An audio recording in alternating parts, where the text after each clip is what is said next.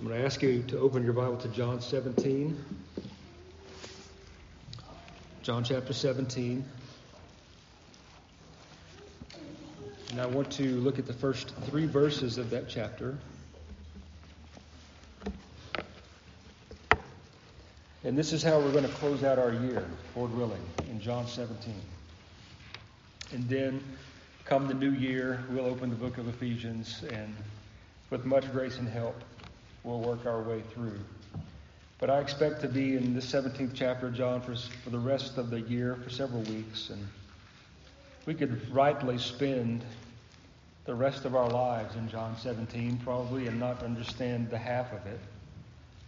Several commentaries I read this week, some great men of the faith called this the greatest chapter in all the Bible. Some profound truth made known by Christ as he's praying to his Father. So this is what I'm going to call the Lord's Prayer.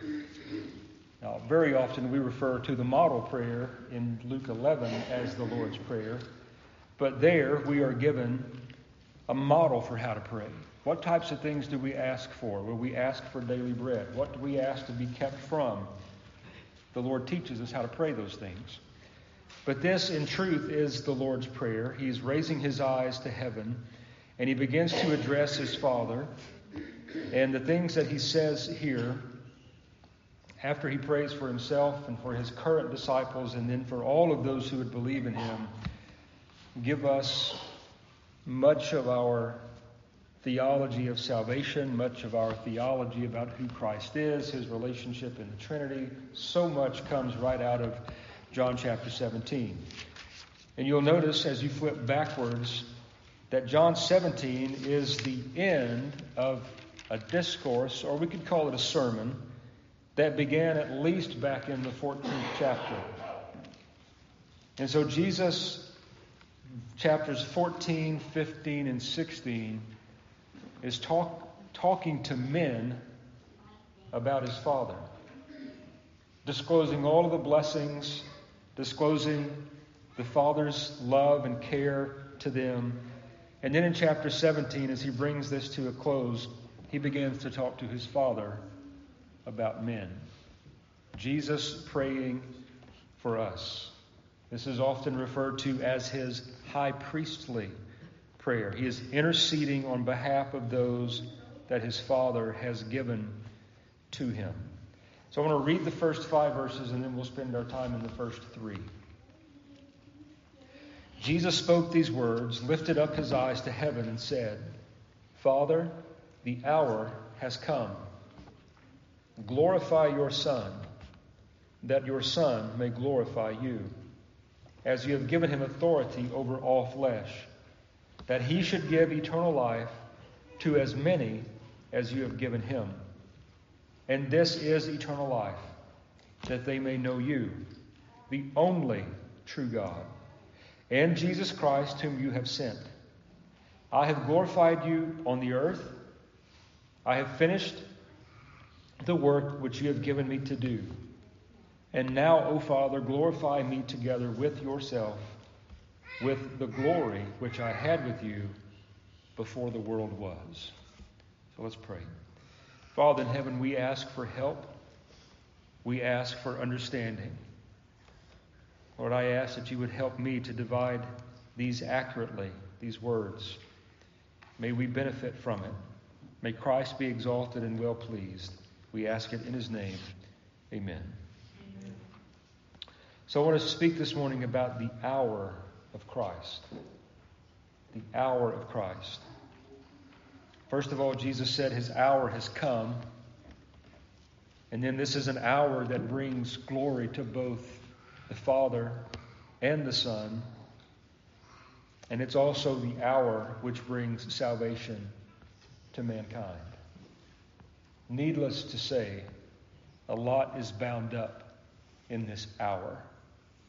And at the outset, I want to make clear, Jesus is not referring to, nor am I, an actual 60-minute period, 1 hour. He's referring to, I think, what begins here, or shortly after, his betrayal and arrest in Gethsemane, all the way through all of the events of the crucifixion, his giving up his spirit, his being buried, his being raised, his ascending back to heaven. So basically from this point until he finds himself seated again at the Father's right hand is the hour of which Jesus is speaking. It's interesting as you read through John's Gospel, several times leading up to chapter 17, Jesus has said, "My hour has not yet come. My hour has not yet come." But now, this hour had arrived.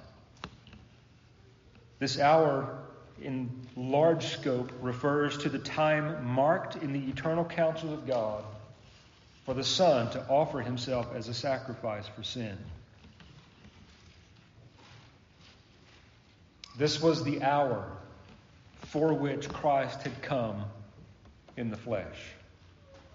Do you remember what the angel made known to Joseph as he slept? Matthew chapter 1. "You shall call him," or name him, "Jesus, for he shall save his people from their sins." Jesus came into his own creation, submitting himself for the ultimate purpose of being a sacrifice for sin. It was the hour for which he had come in the flesh. John the Baptist said of him in the first chapter of this gospel, "Behold, the Lamb of God who takes away the sin of the world." Think about the greatness of Christ. He takes away the sin of the world in this hour. The absolute sufficiency of the shedding of Christ's blood and the giving of his Spirit. This is also the hour for which the Father had given the Son in love. You remember that conversation with Nicodemus. For God so loved the world that he gave. He gave his Son for this hour. This hour of salvation, this hour of accomplishing redemption. This is also the hour that had been promised thousands of years before. It's not too far into God's revelation in Scripture that we get to the promising of the one who would come, born of woman, who would crush the serpent's head. In this hour that Jesus refers to here in John 17, he completely and utterly crushes the head of the serpent. This is the promised hour. It's the hour of his bruising. Isaiah 53, "It pleased the Father to bruise him." This is the hour in which that would take place. That's why so many strange things happened in this hour. Graves being opened, darkness at midday, and the like. It's clear from this context that Jesus was not just thinking of his death, that's where we're going to begin, but he's thinking of the entire consummation of his earthly ministry. Now think of this, of all the things that Christ did in a public ministry, John orders his gospel so that the last thing he does before he is betrayed is pray to his Father. Public ministry. Then he goes privately into the Garden of Gethsemane with some of his closest disciples, and he begins to pray again. Christ was the God-man, but he was also a man of prayer. And yet we think we need not be men and women of prayer. But in this prayer that he gives, or he prays for us and for himself, he's not just thinking of his death, but everything about his earthly ministry is coming to a close. Everything that involves him finishing this work and then ultimately going back to the glory which he had with the Father before he was incarnate is included in this hour. Taken as a whole, and I say this reverently, this was his greatest hour.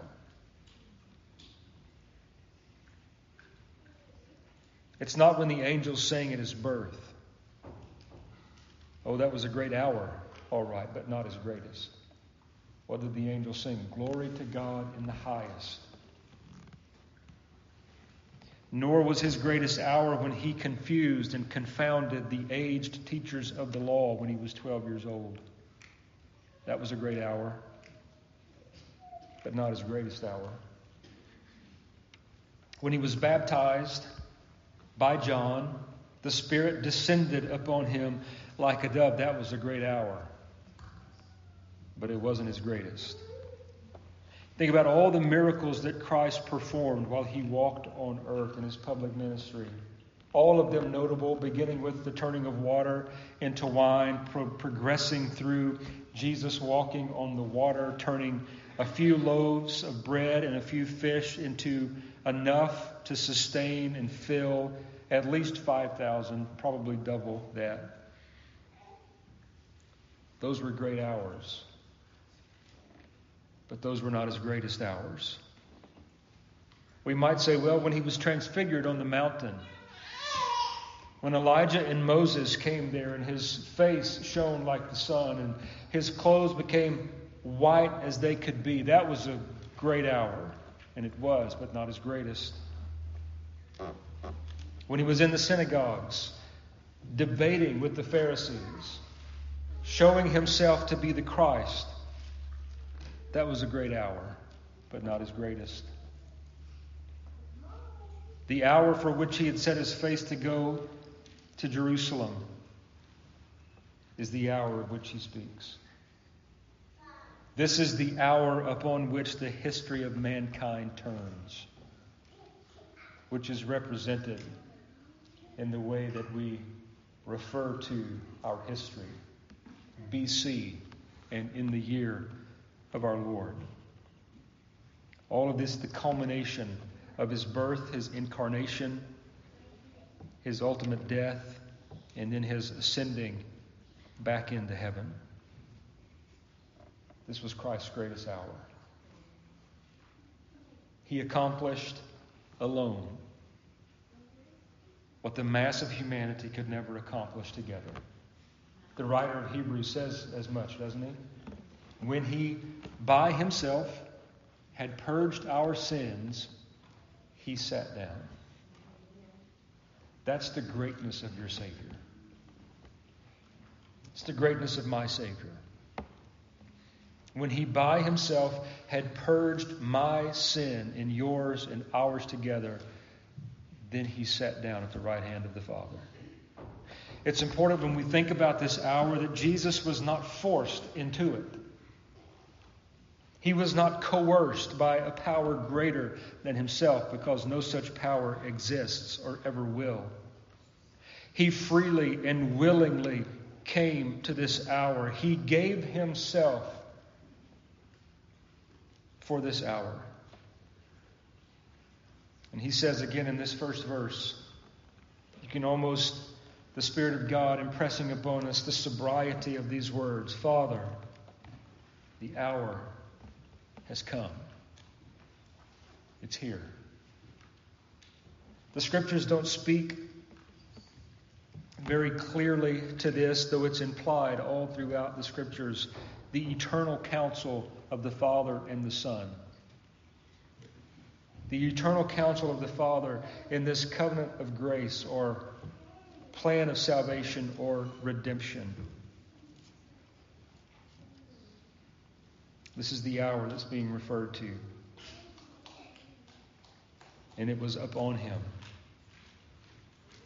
One of the greatest things that we'll study as we go through this, or the most comforting, encouraging, and humbling things, is to see the Son of God having come to this hour, and yet he is interceding for his people. The weight of the sin of humanity, of his people, is being placed upon him shortly, and here he is praying. For instance, in verse 9, I pray for them. I do not pray for the world, but for those you have given me, for they are yours. This is the heart of Christ expressed toward us. Well, he moves from the declaration of the hour having come. Notice what he says next. Everything that he praise is founded upon the hour that has come and the ultimate outcome of it, he makes two requests here at the beginning. He says, glorify your Son, that your Son also may glorify you. Some would say this is an obscure text to see the Scripture declare Jesus to be the second person of the Trinity, but it must be. And I say that because how could any lesser being, in praying to the Father in heaven, ask to be glorified in this way? Glorify your Son. Let me give you the words of J.C. Ryle here. So helpful. He says, Jesus is here asking the Father to give glory to His Son by carrying Him through the cross, all of His cross work, by carrying Him to and through the grave, to a triumphant completion of the work He came to do, and by placing Him at His right hand and highly exalting Him above every name that is named. Do you see? This prayer of Jesus was answered when He says, glorify your Son. When we read Philippians chapter 2, the first part of those verses talk about Jesus' descent into humanity, His being incarnate. And it goes all the way down to His being obedient to the point of death, even the death of the cross. And then verse 9 says, therefore, God has highly exalted Him and given Him the name which is above every name, that at the name of Jesus, every knee should bow and every tongue confess. That's the Father's answer to the Son when He requests, glorify your Son. That verb that Paul uses is only used once in the entire New Testament. Highly exalted. Exalted beyond measure. Given supreme glory and honor. This is particularly what the Father does for the Son. He answers the prayer of the Son. But lest we think this is some selfish desire of Christ. We know it cannot be, because that would be sin and He is sinless. But notice anyway how He directs this request for glory to His Father. He is saying, glorify me so that I may glorify you. Christ's desire for glory was to be enabled to bring more glory to His Father in heaven. Because He knew this work that He was about to accomplish in this hour was of the Father. It was His plan. This is His redemption. For God so loved that He gave His Son. He is desiring that the Father receive all the glory. And notice that this is in perfect harmony and accords with what He asks next, or the statement that He makes. And that is, even as you have given Him authority over all flesh. Make no mistake. Never fear, never worry, never be anxious that Christ is not ruling and reigning. This is by His own declaration. He says that the Father has given Him authority over all flesh. Christ is supreme. Uniquely among His people, yes. Reigning preeminently among them, yes. But there is not one person outside the scope of His authority. No one. There is no government in the world outside the scope of Christ's authority. Did He not say, upon giving us our great commission at the close of Matthew's Gospel, all authority on heaven and earth has been given to me? This is the Lord Christ that we serve. This is the Lord Christ whose hour had come upon Him. But He goes on from that and He says, you have given Him authority over all flesh, that He should give eternal life to as many as you have given Him. Listen to what William Hendrickson says here. He says the human race is a whole or a unit. In order to save some out of every tribe, tongue, and nation, The one who saves them must have complete authority over all. I agree with him. It is a fact, and we see the song of the redeemed in the book of Revelation. Out of every tribe, tongue, nation, out of every known people group, there are those that will praise the Lord. Reason being is because Christ Jesus has been given authority over all flesh. All of mankind. But don't be confused. Don't stumble over what Jesus says here. Some have, and they've fallen headlong into universalism. Universalism basically says that in the end, everyone will be saved. You ever heard of Rob Bell? Rob Bell wrote a book called Love Wins. He's a universalist. Don't read it. If you have it at home, throw it away. It does not accord with the truth. Love in the end does not win. The justice of God in the end wins.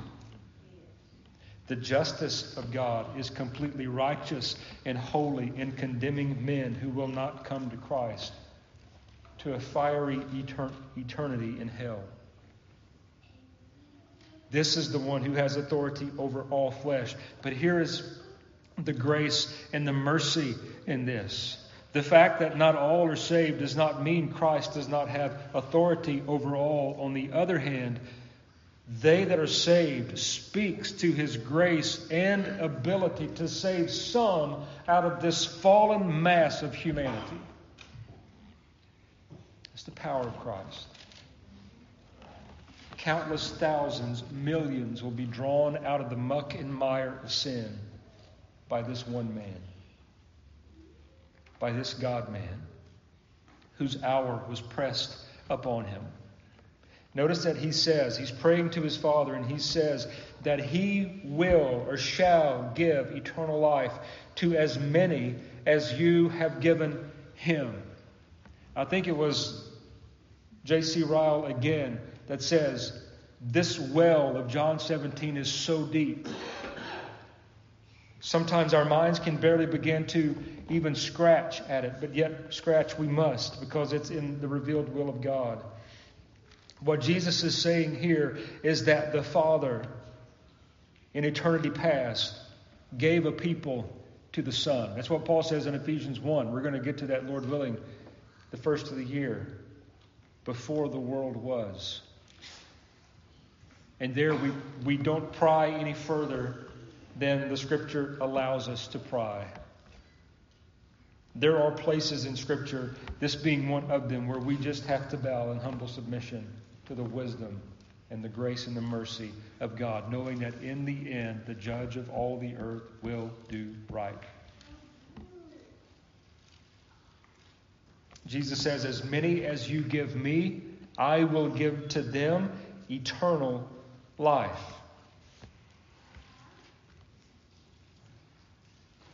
Matthew Poole is a contemporary of Matthew Henry. He has a commentary that is comparable, though not as lengthy as Matthew Henry. He wrote this about this second verse. We need not ascend into heaven and search out the rolls of the eternal counsels of God.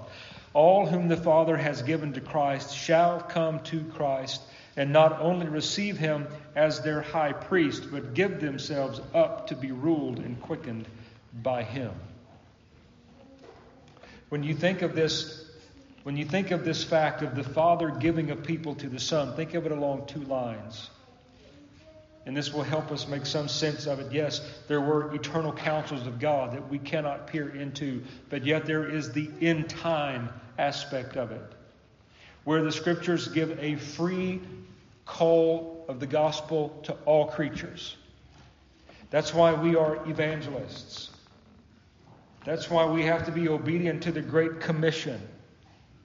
That's why, Lord, helping us, we make known to everything that has breath, living human breath, the goodness of God in Christ.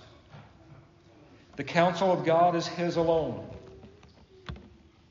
We can't know it, but we can be obedient to what he tells us to do. Go and preach the gospel. Go make disciples.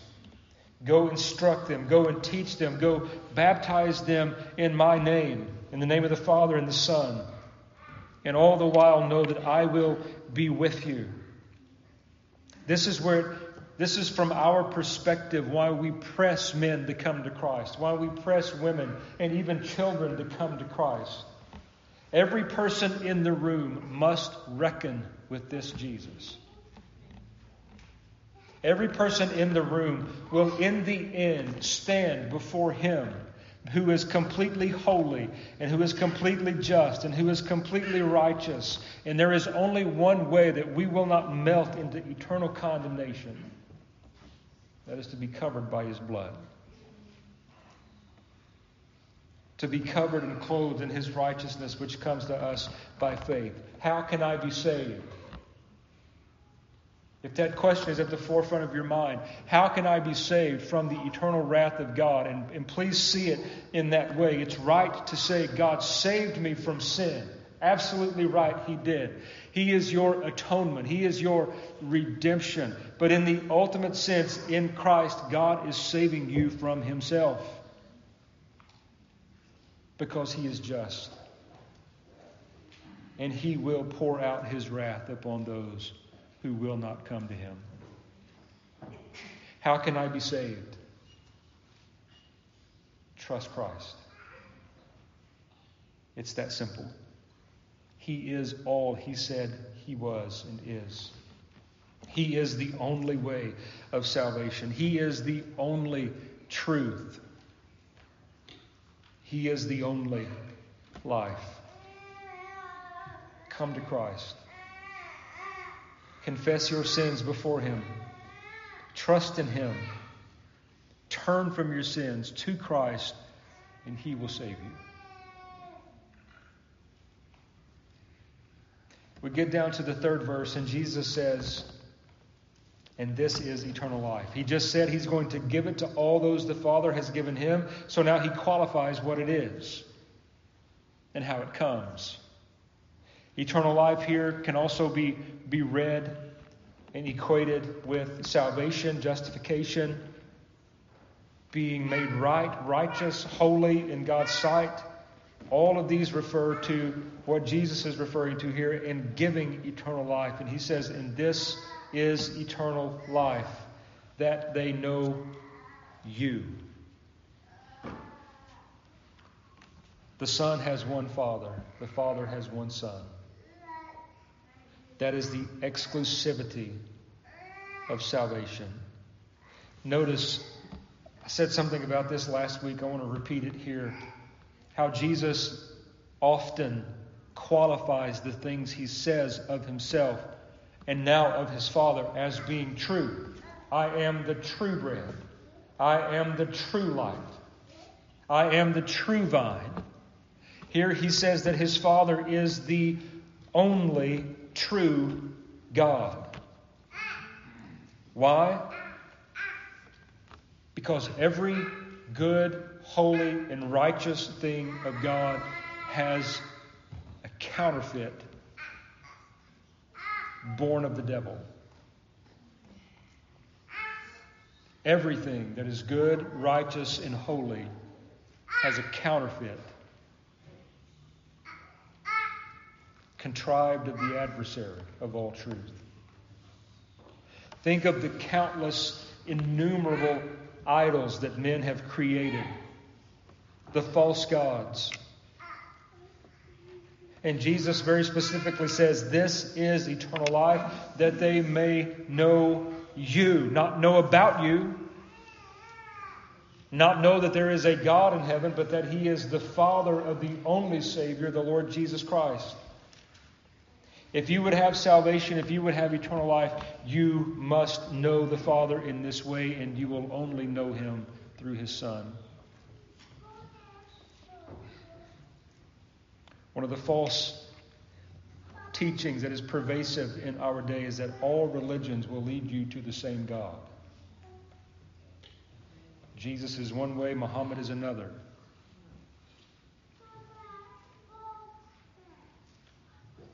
That's heresy.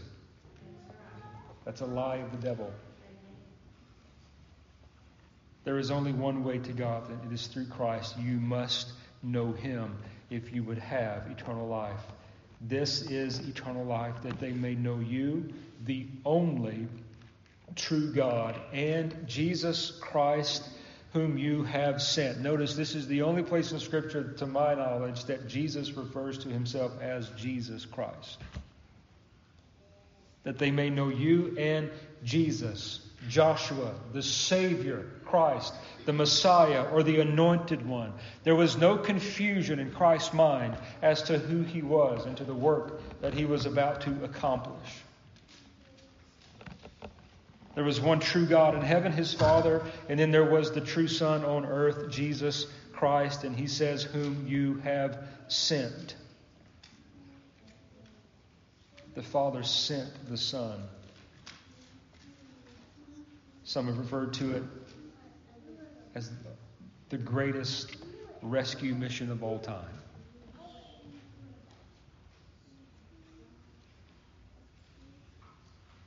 I want to have you consider with me this as well. I said earlier, this hour of Christ is the hour on which all human history turns. But know this, it is also the hour upon which your eternity hangs.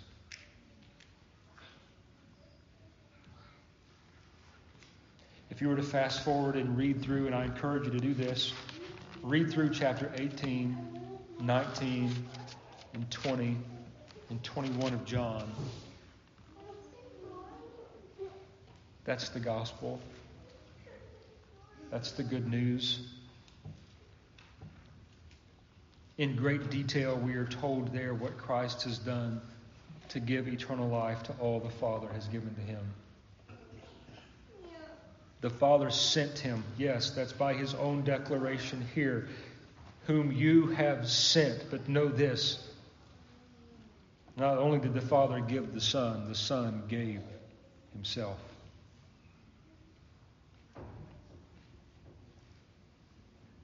Will you have Him? Do you know Him? Do you know anything of this hour of which He speaks? Is this your greatest identity? Do you glory in Christ alone, or are you glorying in lesser things?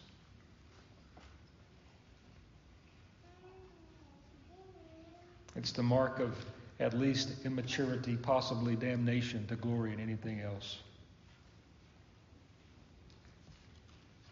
If you have talent, if you have ability, if you have anything, it's what Christ has given you. If you have salvation, certainly it's what He has given you.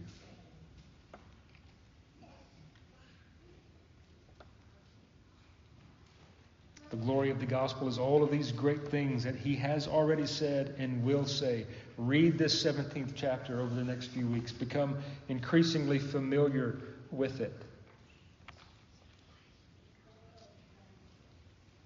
And the beauty of the gospel is that what He prays, what He has accomplished and was about to accomplish, is for your salvation. This is Jesus Christ as the Scriptures would reveal Him.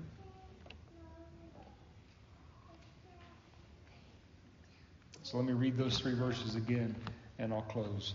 Father, the hour has come. Glorify your Son, that your Son may also glorify you, as you have given Him authority over all flesh, that He should give eternal life to as many as you have given Him. And this is eternal life, that they may know you, the only true God, and Jesus Christ, whom you have sent. Amen. Let's pray. Father, we ask you this morning to glorify your Son again in the salvation of lost souls. Father, we pray that you would make Him known. We're thankful for the hour that Christ spoke of here and how He willingly endured it, and how even now He is seated at your right hand. We're thankful to know that He is coming again. Help us to watch and wait upon Him.